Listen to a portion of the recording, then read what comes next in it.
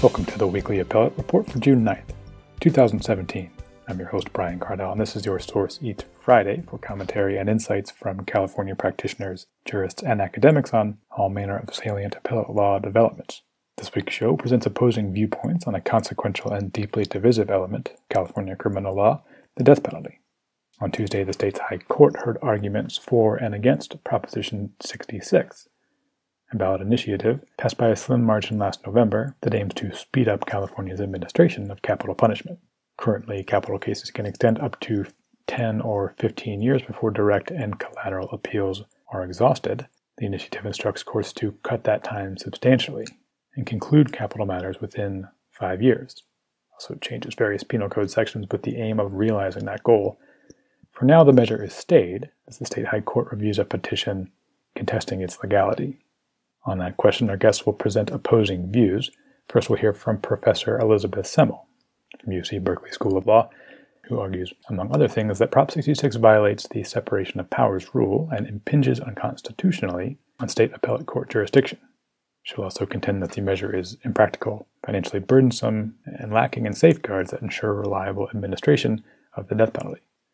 Then, Michele Hanisee, president of the LA County Association of Deputy District Attorneys, will make the case for Prop 66. She helped draft the measure and contends it merely eliminates inefficiencies that unnecessarily delay capital punishment in California. And she says that savings created by the measure will help mitigate any additional administrative and judicial costs it creates. She also contends that Prop 66 in no way undermines the reliability of state executions.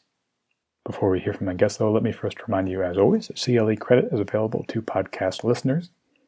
Find a link to a short true-false test on the dailyjournal.com page where this program appears. Without any further ado, then let's hear from my first guest, Professor Elisabeth Semel. I'm very happy to be joined by Professor Elisabeth Semel, clinical professor of law and the director of the Death Penalty Clinic at UC Berkeley School of Law. Professor, welcome to the podcast. Thank you so much for inviting me. We're chatting today about a case captioned Briggs v. Brown, perhaps described more informatively as the case against Prop 66, a ballot initiative from last November that stands to meaningfully change the administration of capital punishment in the state of California, and sort of described it with the broadest brushstrokes, meant to speed it up. At the outset, we might discuss your background briefly. This is an area of law about which you are not a neutral commentator, to say the least. You are certainly quite steeped in it. You served as a deputy public defender out of law school, defended in private practice homicide defendants and folks in capital cases, and then in addition served as the director of the American Bar Association's Death Penalty Representation Project in Washington, D.C. So getting into as much or as little detail as you would like, could you describe sort of the most formative experiences that you've had in those roles and sort of how they inform the way you regard the death penalty and its administration in the state and reform measures like those in Prop 66? Well, I came to capital defense the way many public defenders do. You work your way up from the less to the more serious cases, and at some point in your career, for me it was about 10 years in, you are confronted with the prospect of taking a death penalty case that is representing a client facing capital punishment, and you do or you don't. I was already in private practice at the time, so in a somewhat different situation than I might have been if I was still a public defender, but I certainly embraced the opportunity, although I did so with enormous trepidation, which I continue to feel to this day because I can't think of any greater responsibility as a lawyer than representing someone who faces execution, at least at some point in the process. And so I think clearly the experiences I had along the way as a public defender were formative. My involvement in capital cases at the trial level, and then later in habeas corpus representation, that is the stage of post-conviction review that comes after the appeal. And also, I would say, going to work in Washington, D.C. on the Death Penalty Representation Project was significant as well because my focus shifted from California to primarily the Deep South, where the resources are the least adequate relative to the rest of the country, and the executions are far more numerous than we've ever experienced in California. So it certainly gave me a much deeper and richer understanding of what I always, and certainly came more and more to understand as the grotesque inequities in the administration of the death penalty. We'll get more into those as we discuss the reform measures proposed here, but perhaps we could mention also the state's own background with capital punishment. And this is a topic that could really comprise an entire podcast, California's history with the death penalty. So perhaps it might suffice to just lay out how the current death penalty scheme came to be enacted back in the 1970s and why that particular method of enactment, ballot initiative, makes it sort of more difficult in our state than in perhaps in others to repeal the death penalty. And also, just as a bit of extra context, there have been fairly infrequent executions since the reenactment of the policy in the 70s. Is that correct? Yes. So the capital punishment, that is the death penalty, was declared unconstitutional as applied, that is, as administered in 1972 by the U.S. Supreme Court. And it was already on hold in California as a result of litigation that happened in our state. So there hadn't been executions for several years at least before the decision in 1972 in a case called Furman, and then 4 years later in a case called Gregg, the U.S. Supreme Court decided that a trio of statutes, one from Georgia, another from Florida, another from Texas, represented at least a constitutional capital punishment scheme. They were somewhat different statutes, but constitutional capital punishment scheme. What had happened in the 4 years between Furman and Gregg is that a number of states, as I recall about 35, had reinstated the death penalty, so the question was on the table for the U.S. Supreme Court again. California reinstated the death penalty in 1977 by statute. That statute was replaced in 1978 by initiative similar to Proposition 66 that we're going to talk about, which is to say a proposition voted on by the electorate. And that initiative was very, very expansive. It doubled the number of circumstances for which a defendant could be death eligible. It made it easier for prosecutors to prove death eligibility in several respects. So we went from 7 death sentences under the 1977 law to an average of 32 a year for about 20 years until 2000, and about 20 since. This was a period of, great popularity for the death penalty and harsh sentencing measures. So we experienced, a real 20-year spike in death sentencing. And that's essentially how we got the death penalty that we have. And because the death penalty is a creature of initiative and enshrined in the Constitution, repeal by any other means is all but impossible, at least in this state. That makes California quite different from every other state, with the possible exception of Nebraska. So everywhere else, suffice to say, a legislature can repeal capital punishment by statute. But here, of course, it must be done, as you say, by ballot initiative, and such initiatives have been proposed the past 2 general elections. So in this past November's election, there was Prop 66 on the ballot, sort of interestingly juxtaposed with another measure, Prop 62. Of course, that was a death penalty repeal measure. It has a predecessor on the 2012 ballot. There was a similar measure that failed there, and Prop 62 also failed here, whereas Prop 66 passed by a very narrow margin. Specifically as to Prop 66, is there any sort of predicate for that measure? Have there been reform measures proposed to speed up the death penalty before? And as you've mentioned to me off the air, there was a report in 2008 by the California Commission on the Fair Administration of Justice that did provide sort of a blueprint for a more efficient death penalty. I understand, are any of those blueprints entailed in Prop 66? Yeah, that's a very interesting question. So, to my knowledge, there hasn't been a so-called reform measure on the ballot before. A speed-up measure, I think, is the only accurate way to describe it. There's certainly been talks and initiatives were proposed, but they never made it to the ballot before.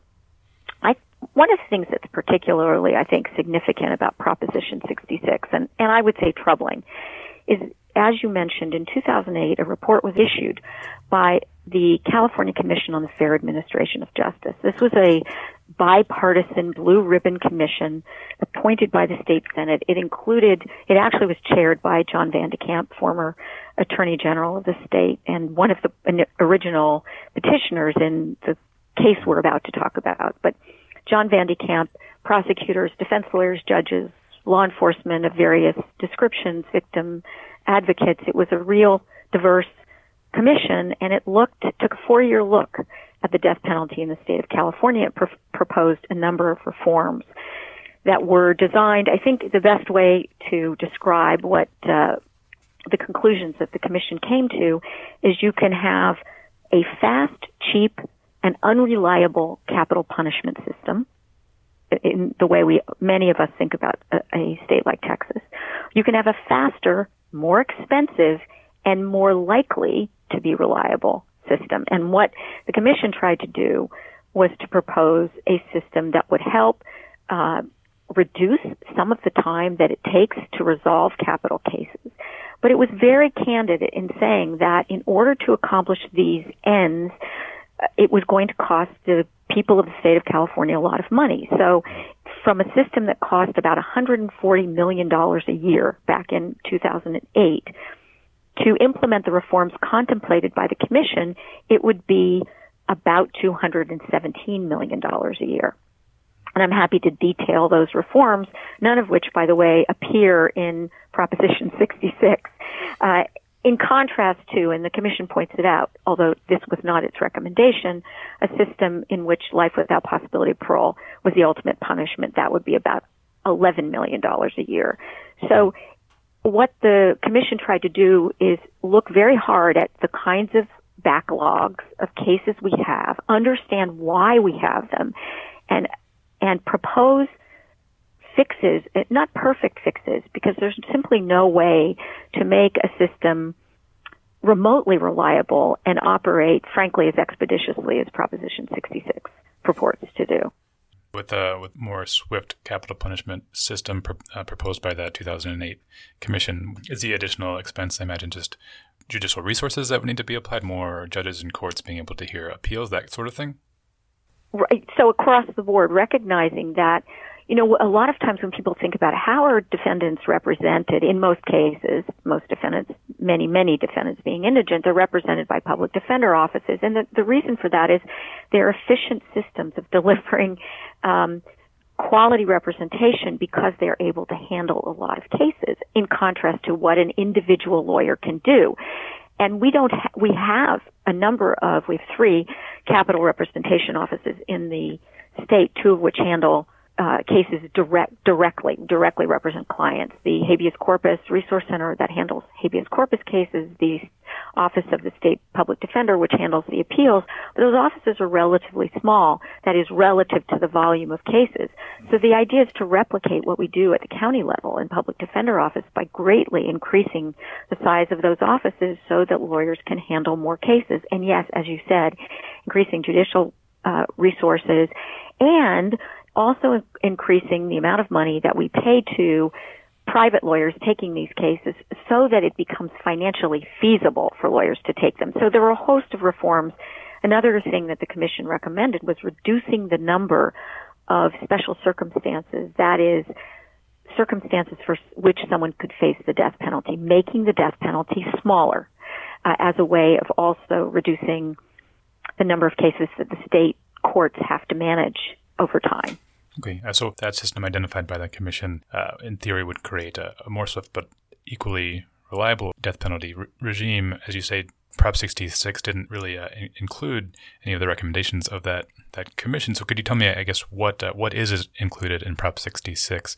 What are the provisions by which the death penalty would be more swiftly administered? So the only way to describe Prop 66 is a top-to-bottom revision of the process by which death judgments are currently reviewed in the state of California with absolutely no provisions for funding. In other words, where is the money going to come from for all of this? No blueprint for actually how it's going to be carried out,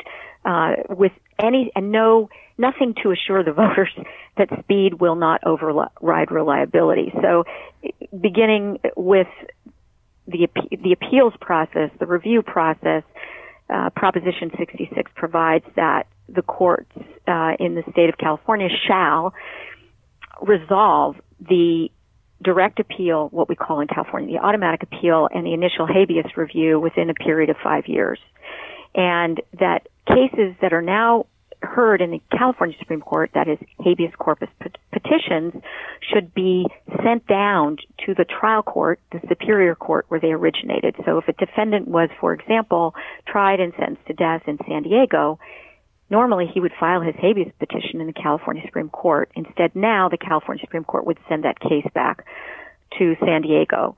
To understand the magnitude of this change, I think it bears talking at least a bit about how many cases are really on the table here. What does this mean in terms of how the courts are administered? So, as of the time Prop 66 was on the ballot, I think still currently, the California Supreme Court had roughly 330 undecided automatic appeals. Let me just say parenthetically, we have about 750 people on death row in California. And of that number, 330 automatic appeals. The appeal is the first step of review after an individual is sentenced to death. And the cases are in various stages. That is, these 330 cases. Some of them have actually been briefed and are waiting for oral argument. Some are in the process of what we call record correction. That is, these enormous trial records are being prepared so lawyers can actually tackle the direct appeal. And what would happen under Proposition 66 is cases that now take an average of 15 and a half years to decide, that is the direct appeal, would have to be decided much more expeditiously. So that's an enormous volume. The court currently decides about 24 automatic appeals each year. So if you think about this in hard numbers, to do what it is Proposition 66 mandates, the court would have to decide about 64 capital appeals a year. That's one per week, which I think I just can say bluntly is not achievable. There are also 500 habeas cases that are unresolved. In 125 of those cases, a petition has been filed in the California Supreme Court.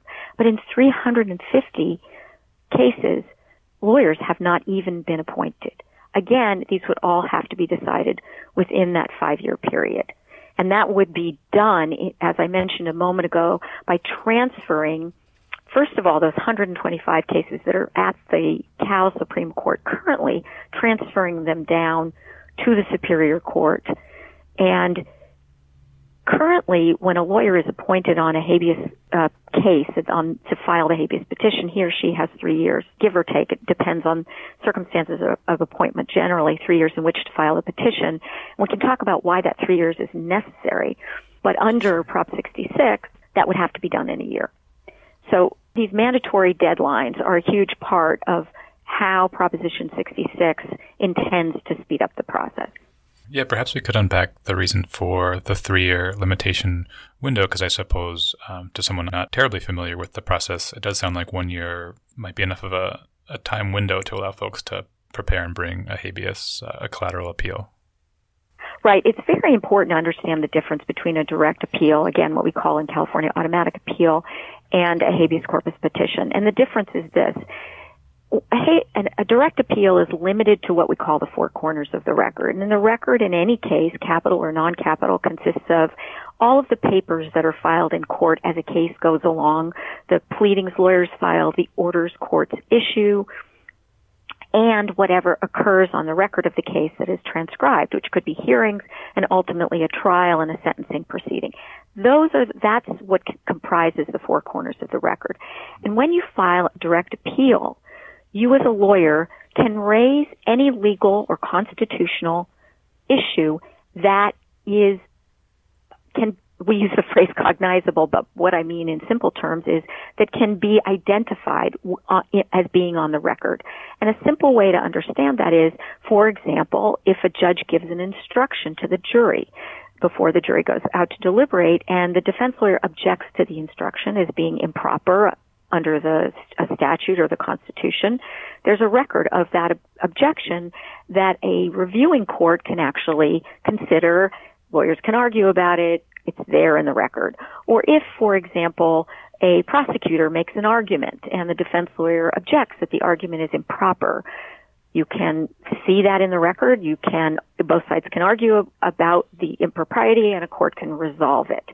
So it's confined to the record. But remember, in these cases, the record on average is 9,000 pages in capital cases. The records are extensive. So that's the direct appeal, and that's what the California Supreme Court will resolve on the direct appeal. The The habeas corpus petition is quite different.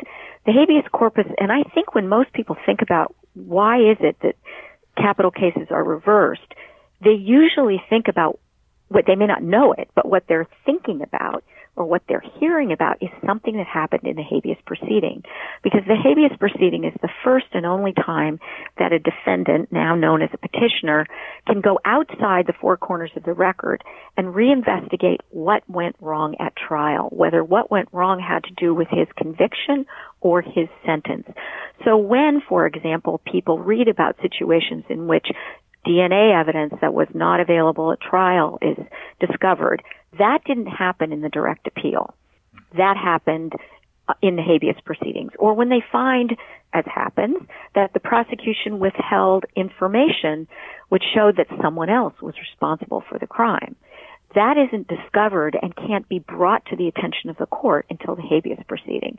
And in capital cases, a not uncommon issue has to do with the competence of the lawyer who represented the defendant at trial.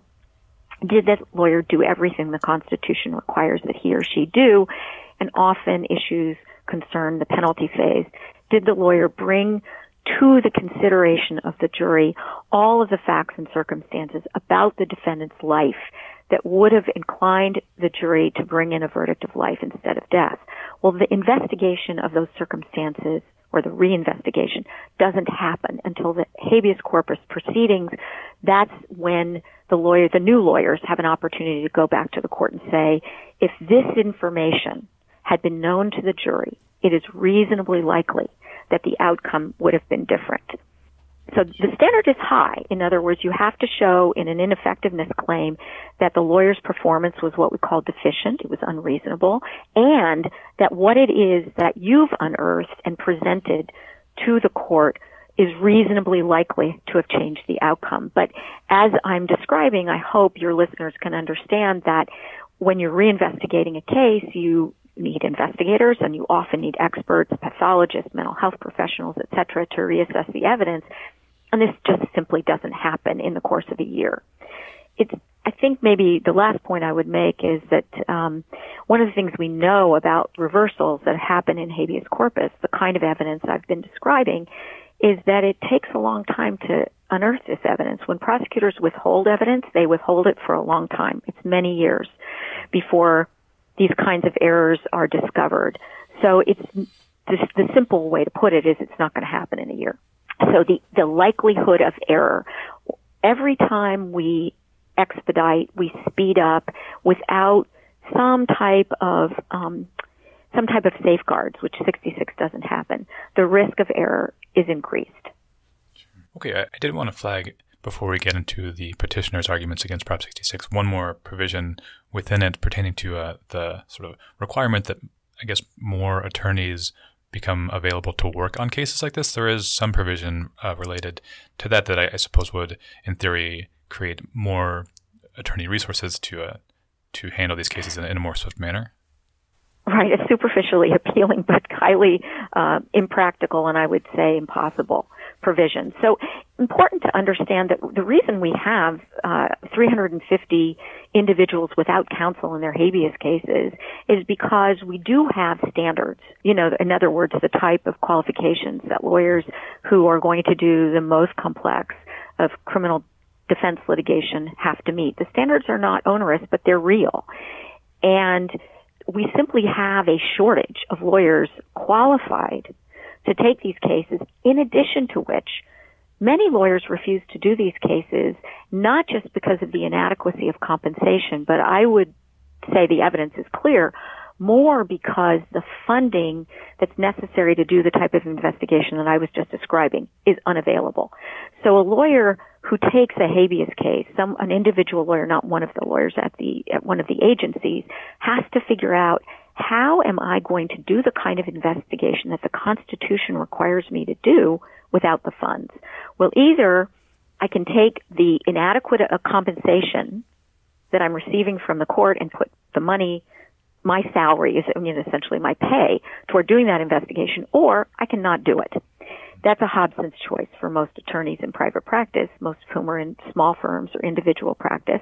And so the reality of these 350 cases, we don't have the lawyers. The solution, the so-called solution that 66 came up with, is to say that lawyers who are currently on a list to take appointments in serious felony cases, but not capital cases, because they are not otherwise qualified to take capital cases, must take capital appointments or be removed from the appointment list. So a poll was done of these attorneys on this list before the initiative was voted on, and overwhelmingly the lawyers said I would get off the list rather than take the case. So this is not a solution to finding lawyers. It's both unrealistic and I think tremendously risky, because you're going to get lawyers who aren't qualified, and again, you're going to exacerbate the risks. Okay, then maybe we can move into the legal arguments advanced by the petitioners here. And I know there's a handful. Could you perhaps walk me through them and how their reasoning works and why, from a legal sense, Prop 66 is problematic?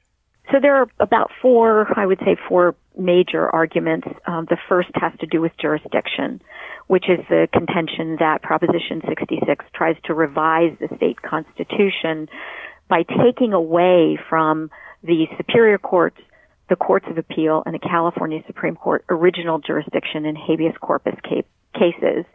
And I can go into more detail about that, but the first is this jurisdictional argument. The second is a separation of powers argument, which basically says that, yes, legislation can place restrictions on the operation of a court, but it cannot take away from the court its ability to exercise its judicial function. It can't take it away. It can't materially impair it. And the kind of restrictions I've been describing defeat the ability, the power, and authority of the court, particularly the California Supreme Court, to control its docket. The third has to do with what we call the single subject rule, which is a provision of the state constitution. And the idea here is that when you have an initiative, in order for it to comply with the single subject rule, all of the provisions in the initiative has to be reasonably germane to each other.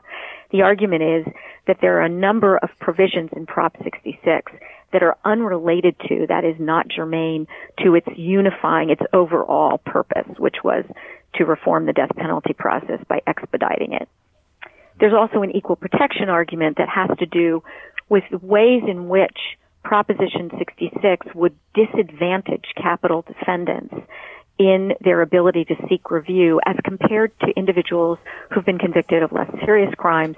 And the last issue, which is not so much an argument about the unconstitutionality of 66, but more a question of what will happen if, in fact, any of its provisions are unconstitutional, has to do with the severability. And that really means that if some of the provisions of 66 are unconstitutional, what happens to the remaining provisions? So that's a quick overview of the arguments. Perhaps it might be useful to view those kind of against the proposed counterarguments by the respondents and interveners here. Perhaps you could help me unpack them a bit. I understand, one of the counterarguments is that there's some permissive language in the proposition, and so in that jurisdictional cause of action is a bit undercut because there's like a shall as opposed to must when it comes to habeas corpus cases being transferred down to the trial court level. Also, the separation of powers counterargument is essentially that there is some power for the legislature to direct the functioning of the courts. I think the single subject rule is supposed to be construed liberally, they say, and the equal protection claim doesn't have a lot of force because we're not talking about a suspect classification. Are those kind of the main counterarguments, and what are the responses to them? No, I think that's right. You've summarized them well. And I have to say I found this response by the respondents, that is those supporting the proposition, to be rather surprising, because when you read the arguments that were in the pamphlets and the publicity put out by the proponents, Proposition 66 was portrayed as going to be effective because it mandated these very significant changes. In other words, its ability to work efficiency, to become, to change our system from one that is arguably slow to one that is very speedy, depends upon requiring courts to comply with these deadlines, and that was precisely how it was portrayed to the voters. But it is now being argued that this language is, rather than mandatory, that it's aspirational in some way.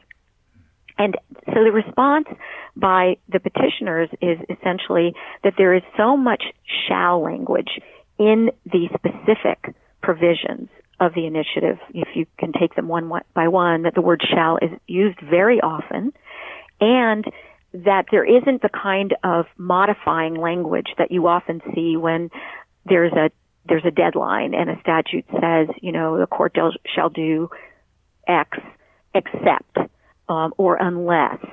And so it's clear within the four corners of the language of the statute that the court's ability to exercise its jurisdiction, to control the proceedings, is preserved. And that kind of language doesn't appear in Proposition 66. And additionally, Proposition 66 has a provision that enables an individual, including, for example, a crime victim, a prosecutor, etc., to bring a petition for writ of mandate, which is a petition that is directive, that directs a court to act, to bring a petition if these deadlines are not complied with. So the argument of the proponents is that when you look at both the plain language of these provisions and the intention of the proponents as explained to the voters, there's no way to understand these provisions as aspirational. They have to be understood as mandatory. And just to take a little digression into the oral argument, and I don't prognosticate about cases ever, but I do think it was fair to say that at least some of the justices who were most active in the oral argument did raise serious questions, again, at least for purposes of hearing what the parties had to say, raised serious questions about how the language could be mandatory in its terms, but understood to be aspirational. This seemed to be problematic for several of them. Some of those I'm sorry. We went through one. We went through the should issue. I don't mean to belabor them too much. Do you think there's a worthwhile ground to cover? Well, I think, understanding this issue of separation of powers, I think, is really important because I would say both the separation of powers and the idea of original jurisdiction. These 2 points are, I think, very critical to understanding the petitioner's arguments, because embedded in our Constitution, a very fundamental notion in our Constitution in terms of original jurisdiction is that any of the three levels of courts, whether it's the Superior Court, the Court of Appeal, or the California Supreme Court, can hear a habeas petition originally filed in its court. And Proposition 66 takes that away by requiring this transfer of cases from the California Supreme Court, where they traditionally have been heard, and there's a reason why they've been heard there, down to the Superior Courts. And then, if a petition is filed in the Superior Court and the defendant loses, you have a right to appellate review, but appellate review is very different from filing an original petition. So this works a major, major change on what the Constitution says about the jurisdiction of these three courts. And then with respect to these time limits and the idea of separation of powers, and the idea, the rule, constitutional rule of separation of powers, as I've explained these time limits and the kind of speed it would require, you can imagine, I'm sure your listeners can understand, what this will do to the California Supreme Court's consideration of any cases other than death penalty cases. It essentially says to the court, 66 does, that civil litigants with important matters, and perhaps matters that have constitutional import to thousands, if not millions of Californians, have to be put on hold, have to be put on the back burner while these cases are decided. Now, by deciding 24 capital appeals a year, the court already devotes a highly significant portion of its docket to these cases. But to dictate that it has to go even further, it becomes highly problematic in terms of its authority under the Constitution. That sort of leads me to discussing more broad policy considerations that are at play here. And is that one of the most salient dedication of resources that the California Supreme Court will have to provide? It seems like the other ones we have discussed, the sort of compulsion of attorneys to take cases that they wouldn't otherwise want to, and the idea that habeas appeals are then heard by the same trial court that convicted and sentenced a death penalty defendant. That, or one could argue, sort of goes against the spirit of an appeal, which usually there's a new set of eyes in such circumstances. I guess what above all are the principal policy considerations that you and folks against Prop 66 have in mind? I think, at the end of the day, the idea that we would do this on a rocket docket, that's the turn of phrase I would use, and one that really removes the safeguards that we have at least historically had. It bears mention that, a couple of years ago, the federal courts, the Federal District Court and the Court of Appeal, the Ninth Circuit in California, considered a challenge that was brought to California's death penalty, arguing that the death penalty was unconstitutional because it was arbitrary in the way it was carried out, and that these delays were essentially, that we've been talking about, the delay is the word some people would use, but certainly time it takes for cases to be concluded, were unconstitutional. When the Attorney General of the state of California, the same office that argued Prop 66, responded to the arguments made on behalf of the petitioners in federal court, the centerpiece of the Attorney General's argument was essentially, in California, we do it right. In California, we take our time. In California, we have a better system because the system works more slowly. That means it works more carefully, and the risk of error is reduced as a result.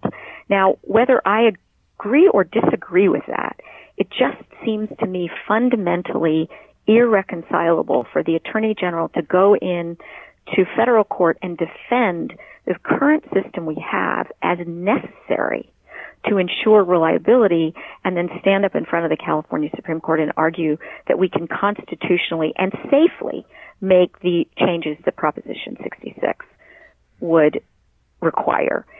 And let me just say a word about the issue of counsel in this, how the superior courts, just as a functional matter, are going to handle these cases.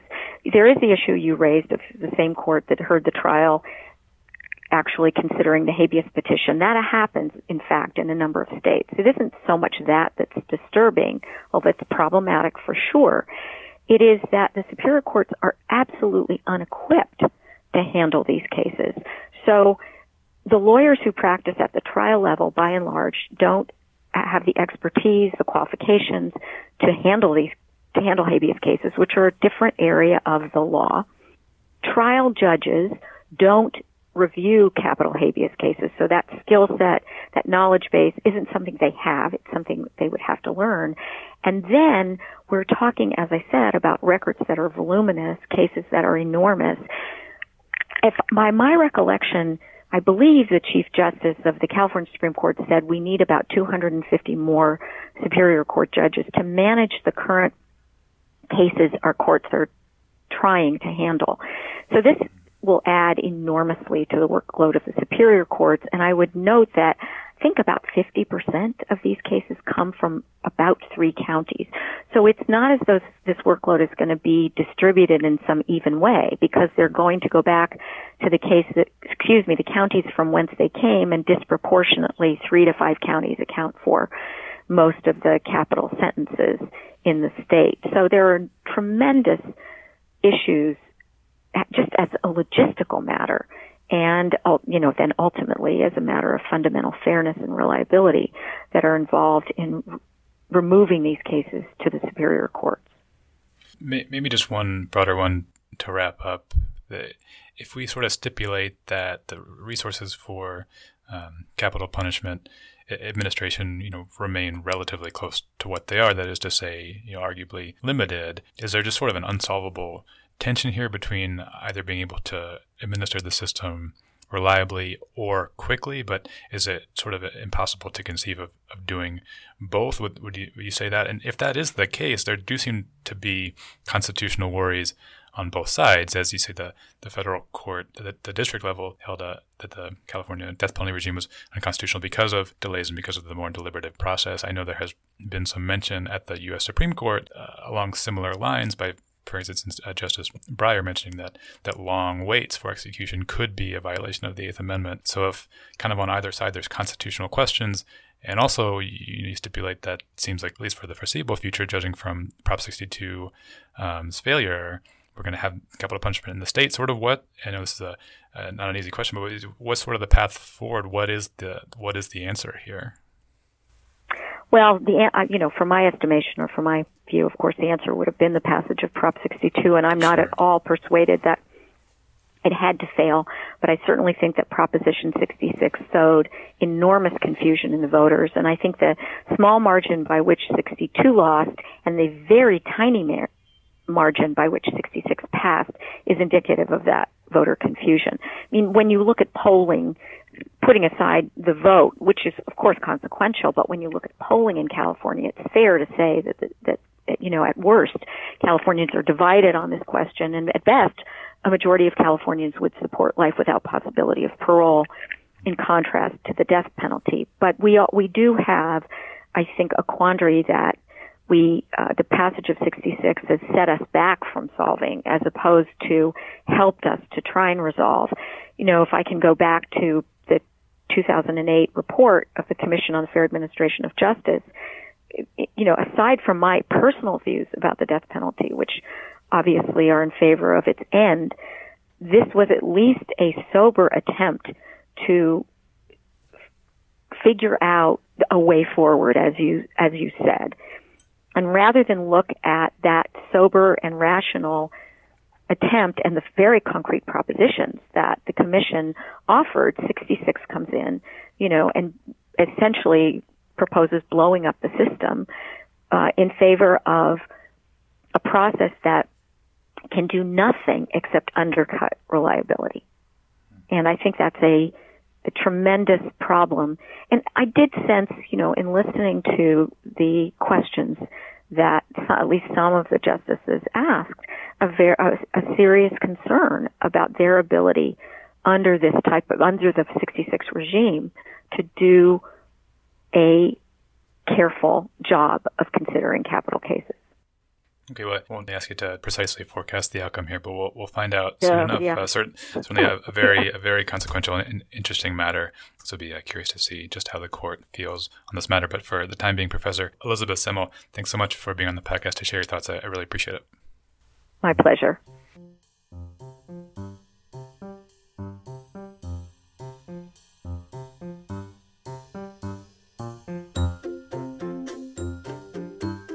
Once more, that's Professor Elisabeth Semel, UC Berkeley School of Law, making the case against Prop 66. Let's hear now from Michele Hanisee, offering her opposing viewpoints. I'm very happy to be joined by Michele Hanisee, Deputy District Attorney here in Los Angeles County and the President of the Association of LA Deputy District Attorneys and the head of a group of amici that filed a brief in the case we're discussing today. Ms. Hanisee, welcome to the podcast. Thank you very much for having me.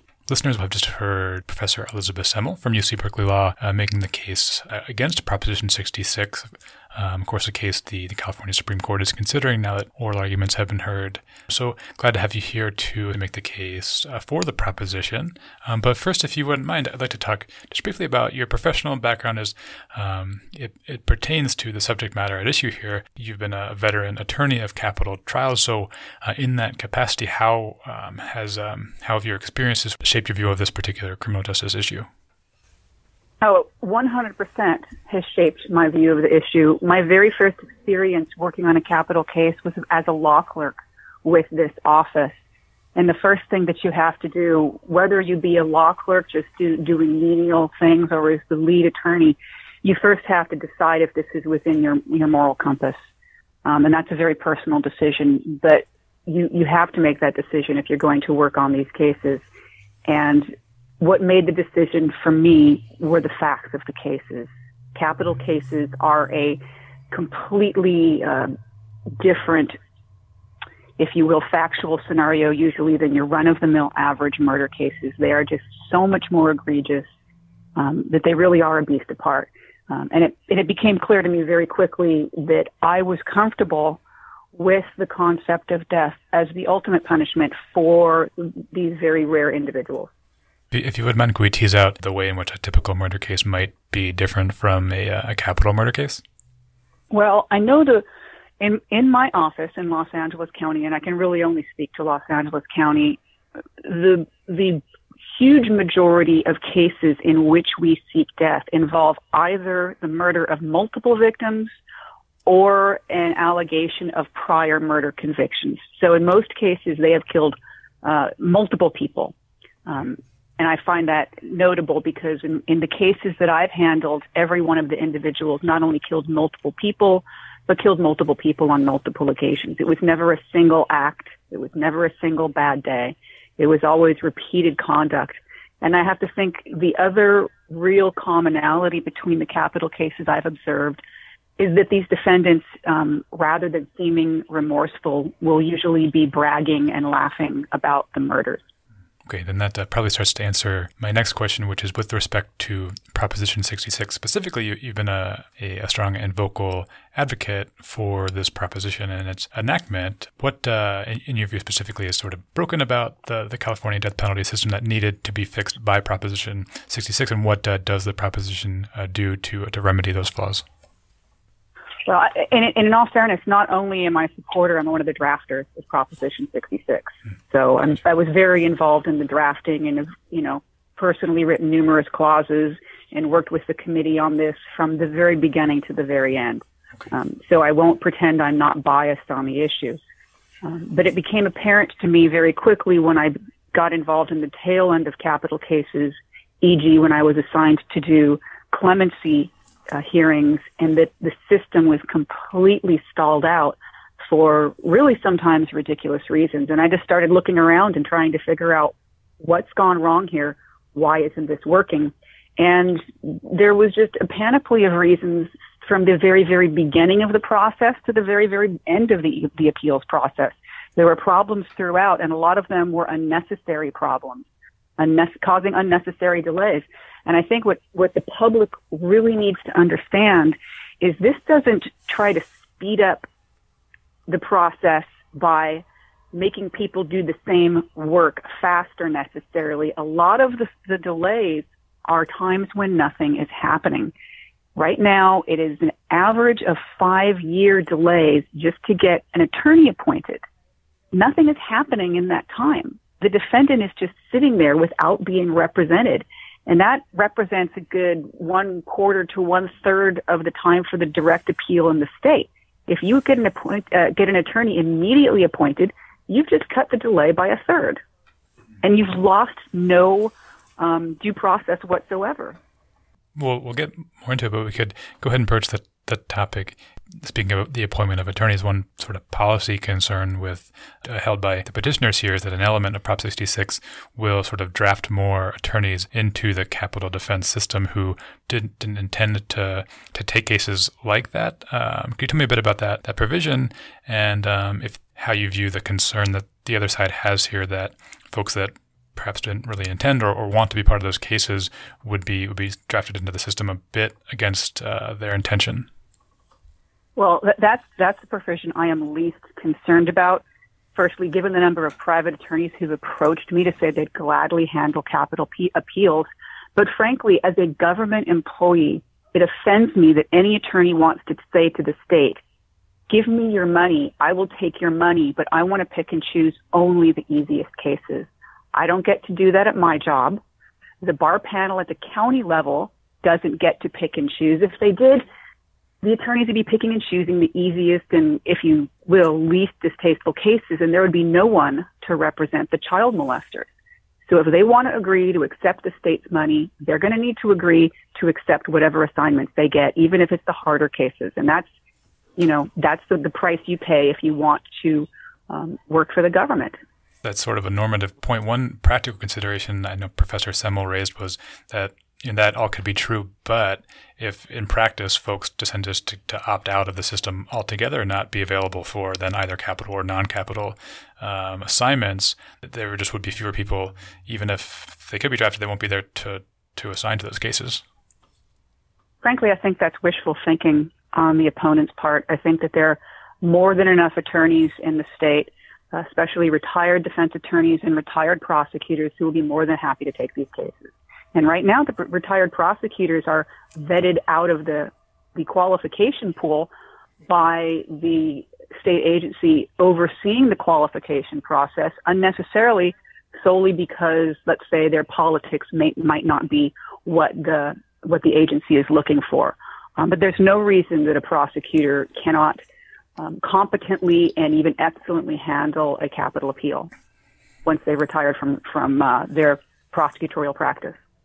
Then let's go ahead and jump into some of the legal arguments that are presented by the petitioners in this case against Prop 66. So the first one is a jurisdictional issue. The claim is that one of the provisions in the proposition will direct habeas corpus appeals that are typically heard by the appellate or Supreme Courts to the superior courts where the original trial was heard. And the claim is that cuts off jurisdiction provided for by the Constitution. So what is the counterargument that you would propose against that one? Well, the problem with that argument is it fails to realize the critical difference between jurisdiction and venue. See, Prop 66 does not divest the Supreme Court or courts of appeal of subject matter jurisdiction here any more than the current mode of operation divests the trial court of jurisdiction. What it does is create a rebuttable preference for venue in the superior court in which the case was tried. So it doesn't prevent a party whose petition for habeas corpus is denied in the trial court from appealing that through the Court of Appeal and all the way to the Supreme Court. They still have subject matter jurisdiction. It's just a matter of venue. Just like every superior court in the state has jurisdiction over every criminal complaint in the state, but venue is vested in the county and judicial district in which the crime occurred. That venue can, under some circumstances, be changed. A case can be transferred to another county. But the presumption is that a criminal case will be tried in the county and judicial district in which it occurred. That's venue. That is not jurisdiction. And that's what we're doing here. It's about venue. There's another claim about the separation of powers between the various branches of government in the state of California. And the claim here is that this arrangement created by ballot initiative will impose upon the courts a number of things, but will really affect the way that they are handling cases. And I suppose principal among the provisions complained about in this part of the petition is the time limit that's set by Prop 66 upon sort of the length of time between a conviction and an execution of ideally 5 years. The argument is that this will dramatically affect the functioning of the courts, require them to devote more resources, or really just sort of change the way they operate to accommodate the proposition. What is your counter on this point?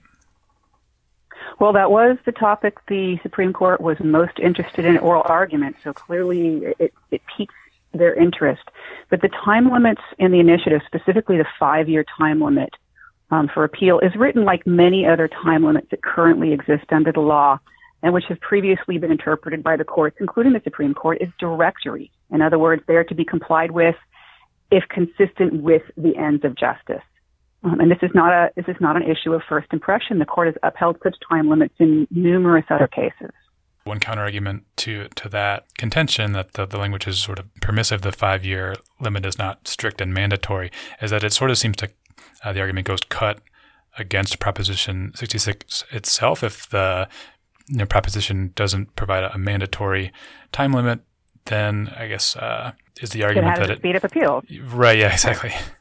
Well, first, saying that it's a time limit but not an absolute time limit is not inconsistent. In the criminal justice system, you can never have a completely inflexible rule that inures to the detriment of the accused. That would not be justice. There's always the recognition of the need for exceptions to all rules to achieve justice in wildly divergent circumstances. Completely inflexible time limits would be insanity and would be unconstitutional. But more important, the 5-year time limit was never the primary vehicle to reduce the delays. in this initiative. The primary changes to reduce delays are the immediate appointment of counsel, the limit on time to file opening briefs. And don't forget, the transfer of the habeas to the trial court, where you don't have to develop a factual record from scratch, will expedite those proceedings and will free up the Supreme Court to hear more direct appeals. Okay, so it's that's the aspirational goal, but the other provisions that deal with the mechanics of it are really the important ones. Correct. One claim also deals with the single subject rule that provisions are supposed to, or ballot initiatives are supposed to abide by, and the claim is that there's many different provisions at issue here. Some deal with arguably things not exactly pertaining to the death penalty. What is the counter to this argument? Well, I'd say which things don't pertain to the death penalty. Name the thing in this initiative that doesn't pertain to the death penalty. And remember, this is called the Death Penalty Reform and Savings Act. So reform is a goal and savings is a goal. Frankly, this is the petitioner's weakest argument. As we saw, the Supreme Court in oral argument was completely dismissive of this and basically told petitioner to quit that and move on. The single subject rule is very, very broadly construed, and there is really no reasonable claim that the totality of subjects covered by this initiative are not all reasonably related to death penalty reform and savings. And I would challenge anyone to go through topic by topic. Immediate appointment of counsel, that's a reform. Transfer of prisoners out of San Quentin, that's savings. Exemption of the protocol from the APA, that's reform and savings, both at the same time. And compared to other ballot initiatives, frankly, and some of the recent ballot initiatives we've seen, Proposition 66 is laser focused on the reform and savings aspect and the relation to the death penalty. One other question about the savings aspect of the ballot initiative. I know petitioners argue also that there will just be a necessity for additional resources to turn around cases more quickly, and that the provision doesn't really provide those additional resources that actually will cost the state quite a bit more. What's your counter there? Oh, but it does. Allowing the Department of Corrections to house condemned inmates in any prison facility has already been estimated by the legislative analyst offices, generating a savings of, I think, hundreds of millions a year. I can't remember the exact number, but it's huge savings by that one aspect alone. Likewise, and far less in savings than rehousing the prisoners, but exempting it from the APA, which is a very lengthy and involved administrative process, is also going to save money. But the real big savings comes from the ability to house prisoners other than at San Quentin, which is an antiquated and expensive facility, and also to double house some of these prisoners who are not super high risk. So that's where the money can come from. The money that would otherwise be spent on that unnecessarily expensive housing. One final legal argument that's raised by the petitioners is a equal protection clause claim. And the argument here is that capital defendants will be sort of unfairly prejudiced as compared to non-capital defendants because Prop 66 will prevent them from, I think, bringing successive habeas claims, whereas non-capital defendants can do so. What is the response on this point? Well, it may be very telling that the Supreme Court justices asked zero questions about the equal protection argument.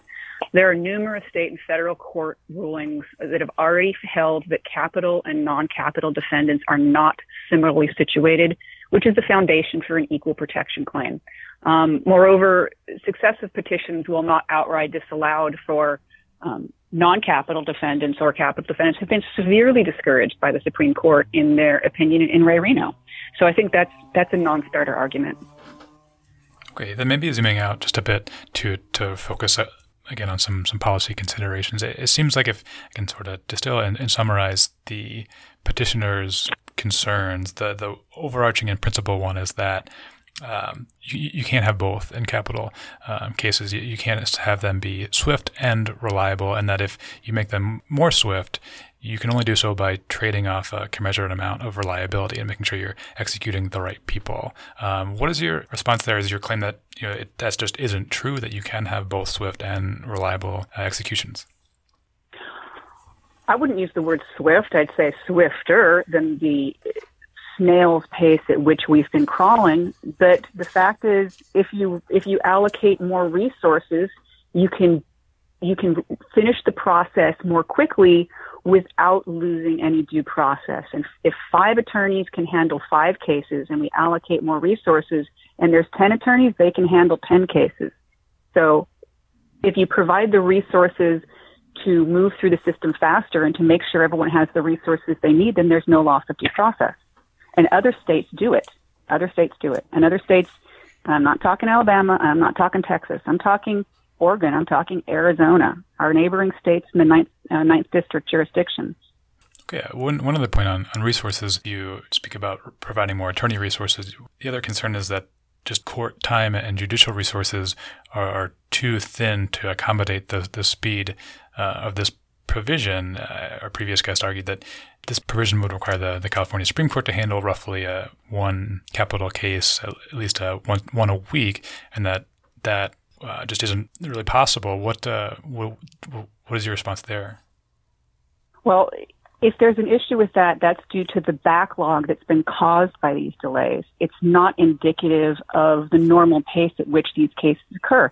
In a high year, there might be 12 capital verdicts in the entire state. And if we had those 12 capital verdicts coming in anew without a backlog, the courts would have no problem whatsoever handling the caseload. But it's like, we ran up our credit card debt and we got to start chipping away at it slowly. And that's what's going to happen. No one expects them to hear the entire backlog of cases in 1 year, but we've got to start somewhere. And if we don't try, we certainly will never be able to eliminate that backlog of cases. In terms of resources at the Superior Court level, if they're hearing more habeas appeals than they would otherwise, is there a resource concern at that level?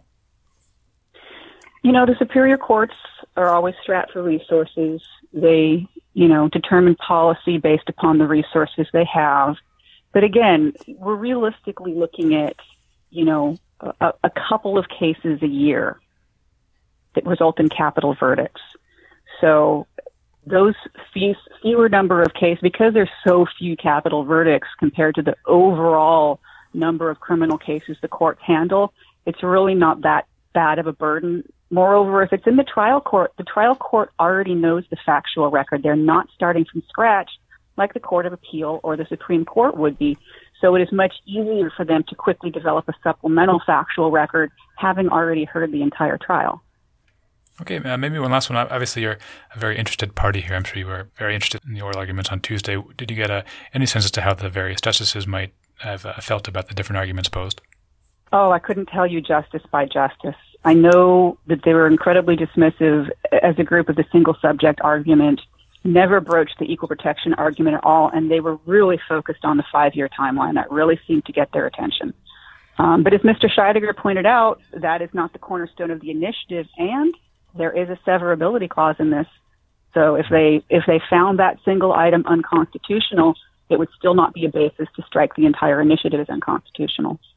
Okay, well, I guess we'll certainly find out soon enough as to how the court feels about Proposition 66. For now, we'll go ahead and leave it there. Michele Hanisee, thanks very much for being on the podcast. I appreciate it. My pleasure.